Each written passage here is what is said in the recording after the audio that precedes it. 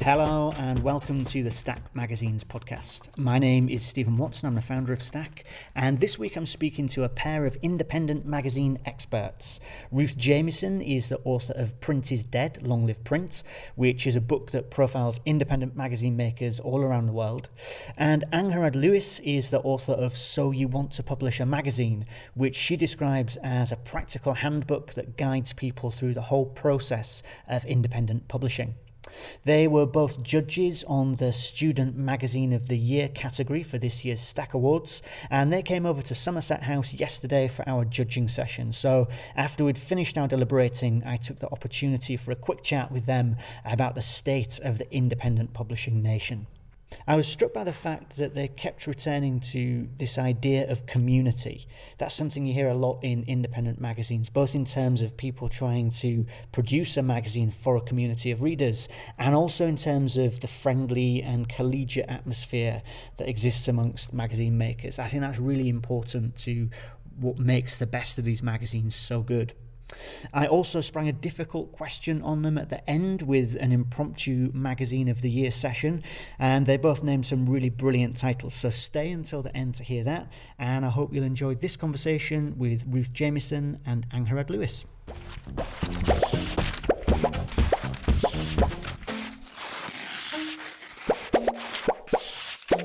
So thank you very much, you two, for lending me your expertise and judging the student category. What do you make of it? What do you think?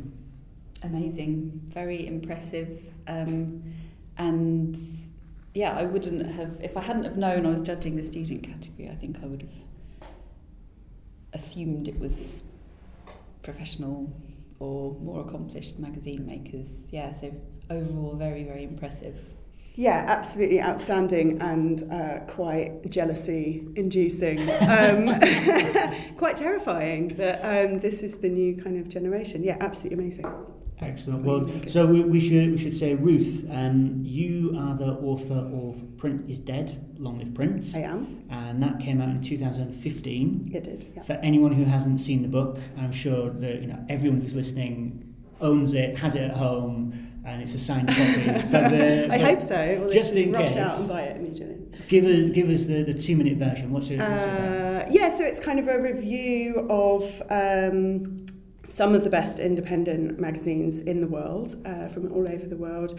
I was just very sick of reading the whole kind of Print is Dead narrative. It seemed blatantly untrue. I mean, I don't think anyone believes that anymore, which is good. So I just wanted to kind of put that rumour to bed, because it seemed to me that we're actually in the middle of a print renaissance, where we've all kind of realised that yes, digital is great, but there's certain things that it can't do, and actually that if anything, rather than being this kind of grim reaper of print, digital helps people who want to make print magazines and people who want to read magazines to find each other. And yours is one of those books that has lots of lovely pictures of yes. the magazines, yeah. And you've got interviews with the magazine makers. Yeah, so I think there's 53, something like that, 50 plus magazines in there. And we've not just printed spreads from the magazines, we've photographed the physical magazines, because obviously their physicality is really important. And then we've got interviews with each of them about the idea of their magazine and how they make it. So hopefully if anyone wants to make their own magazine, they can read this and get very inspired by all of these stories of how you go from having that idea to getting a magazine on the shelves or in the hands of your reader. Well, and so Angharad, if anyone wants to make their own magazine, then they can read your book, So You Want to Publish a Magazine. Exactly, yes. So slightly differently from your book, Ruth, it's kind of a handbook / manual to the publishing, the kind of the business of publishing, or kind of lifting the bonnet on the stuff that goes on in the back room, or that you don't normally see from a magazine. So I wanted to tap into the experiences and the knowledge of people making magazines already, and that was sort of from the spectrum of independent publishing, from very small one-man band titles or one-woman band titles to the big players that print in the kind of hundreds of thousands, but to look at things like distribution and financing, the stuff that's quite often not really talked about, and that is a bit mysterious if you haven't got experience already of publishing. So, and what inspired this in the first place? What made you want to make that type of book? Partly based on my own experience of independent publishing, which went through lots of ups and downs, and also. So you should say. So you made Graphic Magazine and. Yes, yeah. So I joined Graphic Magazine when it was published by a big publishing company, and then myself and Caroline Roberts and an investor did a management buyout, and we published independently for.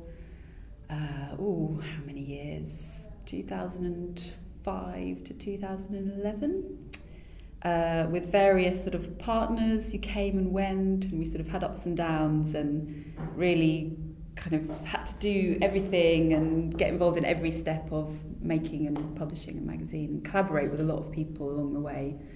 And also I could see this real surge of independent magazines, and quite often I think sustainability is quite an issue for magazines. So the idea of the book was to really get people to talk about their experience, the mistakes they make, how they get round problems, and share that. And it was about sort of a year and a half of researching magazines and interviewing lots of people about how they did things, and gathering lots of knowledge and data, and putting that together in a sort of handbook for publishing. So, and people were amazingly generous and very open about their experiences. So I think that's part of the community that there is in independent magazine publishing and publishing more broadly, that people are very generous with their experience and knowledge.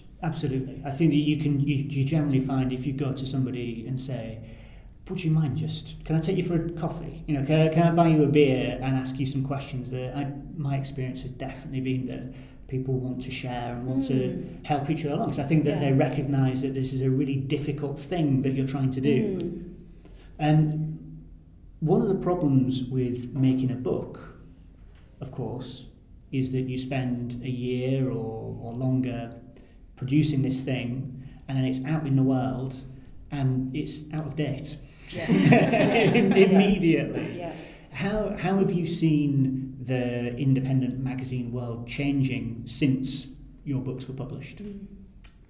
I think there's more of this for a while now, there's been more of this kind of middle tier of independent magazines who are that bit more grown up. It's less of a kind of bedroom project, and it's more, it's a going concern. It's paying people's mortgages and all of those things. So yeah, just a kind of maturity and never-ending new ideas. You keep kind of thinking that we will have reached like peak independent magazine, and then people will kind of discover some new mine of inspiration some new seam of inspiration to mine.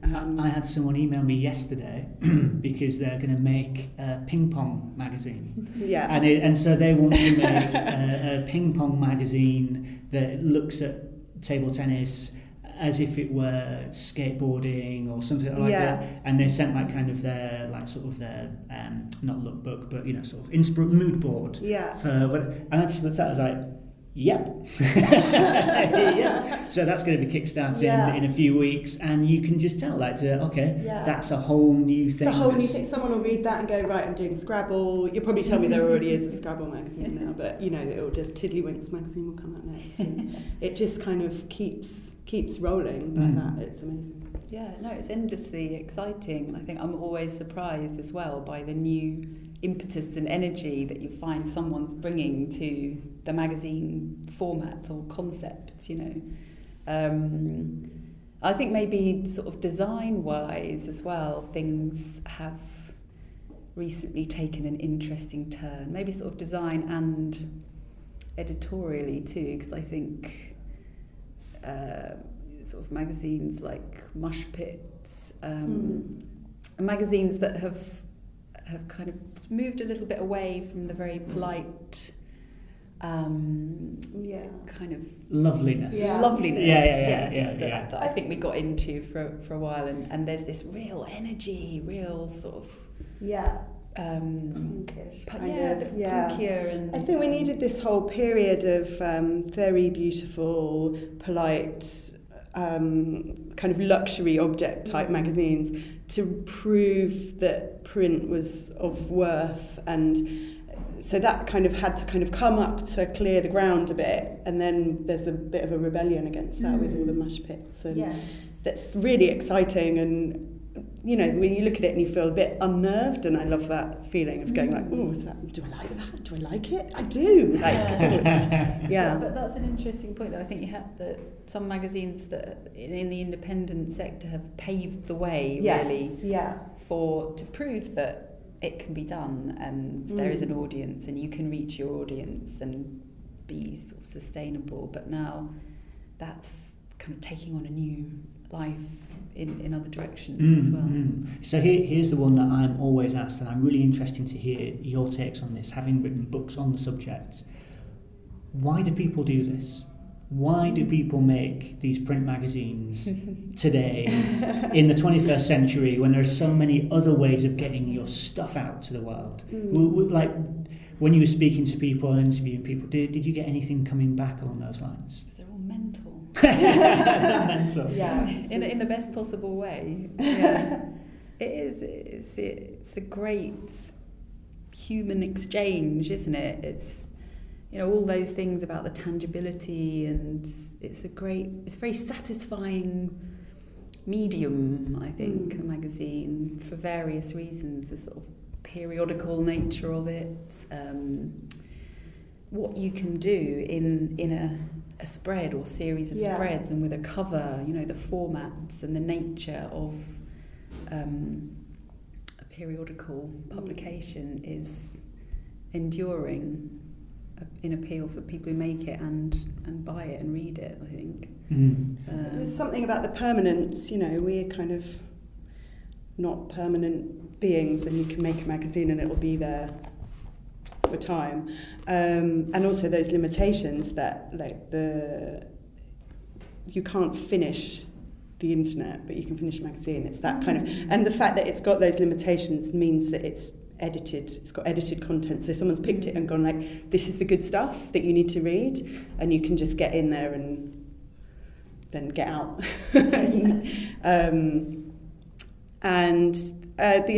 They speak of their time. A good magazine speaks to the times that it's in, and Ruth, you had a really nice piece went up on AIGA Ion Design yesterday for Halloween. My Halloween piece. About dead magazines. Yes. And it seemed like, so when you talk about a magazine being of its time, I noticed a few of the responses there were saying, actually, I'm not sure I would want to bring any magazine back because it needs to be in its time. Yeah, that they would be these kind of scary ghouls from a different time wandering around trying to get back in some way, just to really push the Halloween metaphor. I think so. I do agree with that to a certain extent, but I also really, really, really want the early 90s team behind Just 17 to get together and put out Just 37, particularly for me, about, you know, being 37 in the world, the same way that they did about being 17 in the world. Yes. That's my plea. Okay, so this was all just a big ruse just to bring this magazine back. Yeah, and the book as well. Like, it's all part of my master plan to bring Just 17 back. Get it, I see. Okay, so we've got the master plan then of these magazines that we spent the last month going through these magazines, looking at the work that has been produced. Yeah. I mean, we can't really say all around the world, but definitely around the UK and Europe, we had a really strong showing. Just kind of like complete top-level stuff, and without giving away any names of magazines, of course. What were your impressions of these titles? I think the ones that impressed us most had sort of something of a whole package, in that they had a really strong concept, great writing, something interesting happening in the design and the production, and kind of drew us in with something a little bit different, or felt like they were coming from a group of people that were identifiable because they were representing an idea or talking to a particular community. And that is so important when you feel that this is actually a living thing with readers and people who care about it and want to see more of it. And you mentioned at the beginning the thing about, the best ones of these, you don't realise initially that they are student magazines. And I think that you can say that about so many of them. They're so accomplished. When I think about what I was making when I was a student, it was nothing like this, nowhere near as good as this. No. It was very, very, very hard to pick winners because they all have, every one of them has something remarkable about them, and it was just a case of having to kind of go through and look for elements that it might not have had. So, is the writing really good but the design isn't pushing the same boundaries, or I don't want to give it away. No, that's fine. You're not giving anything away. I would say that also the thing of does it feel like it's got legs to kind of continue on, and are you dying to see the next issue? Absolutely, yeah. And crazy that some of these are managing to really keep things going and keep the momentum going with their magazine. Yeah, and they're at university. Exactly, yeah. Maybe they're just not doing any work at university. They're all failing their degrees. It is worth saying this was one of the most competitive categories, and we had to leave so many good things out on the side, so that they didn't even make it to this stage. And I just think that is so positive for the future. Not only that you've got talented people who are doing this stuff, but that they want to work in print, and they want, we've got a new generation of crazy people, basically. Yes, I'm totally blown away. I think, like you say, there's so much talent coming through from this student body that's, that it's going to be amazing, when they finish or fail their degrees, actually get out there. So optimistic and really impressive. Yeah. I can't wait to meet some of them as well. So hopefully we'll get a good few of them coming along to the awards later this month. If you were, so obviously like you two now, your job is done. Your work here is done. If you were, though, going to be on our Mag of the Year category, what is the magazine that you've seen over the last 12 months that you would particularly want to see getting an award this year? Oh, God. It's really hard. The killer question. Can you edit out a really long pause? We can edit a long pause. We'd edit this whole bit, yeah, no problem. God, it's really hard. I know what I want to say. We've already talked about it. Yeah, Double Dagger. Just an absolute joy of a magazine for content production, design, just the beauty of it. It's the full package, and it's a mind-blowing piece of paper and print joy. It's so brilliant, isn't it? So it's worth saying this is the mag we sent out on Stack in October, and in my letter for that, I wrote something about it's almost like subversive in this day and age to be making something which is letterpress, which means that you literally need to own the pieces of type that you're going to use. These days when you're working with InDesign and you just have like infinite choices. Yeah. But they do something so special with it. Yes, yeah. I mean, that every bit of it is letterpress printed or lino or woodblock printed. It's just, it oozes this quality, and it doesn't feel sort of archaic or... It feels so fresh. That's the amazing thing. You see this thing and the colours are so crisp and bright. Yeah, it's wonderful use of print. It's just extraordinary. Ruth, what about you? I'm going to go with Galdem because I just think what they're doing is incredible. They're completely of their time. Well, I mean, they're trying to make a change in the media that is long overdue and greatly needed. They're an amazing bunch of women, and I can just see that in years to come, people will look back and go, "Oh yeah, that was the time when everyone was reading Galdem." I just think they're super important. Excellent. Okay. Well, thank you again, both of you, for coming and doing all of this. And I'll see you at the ceremony. See you there. See you there.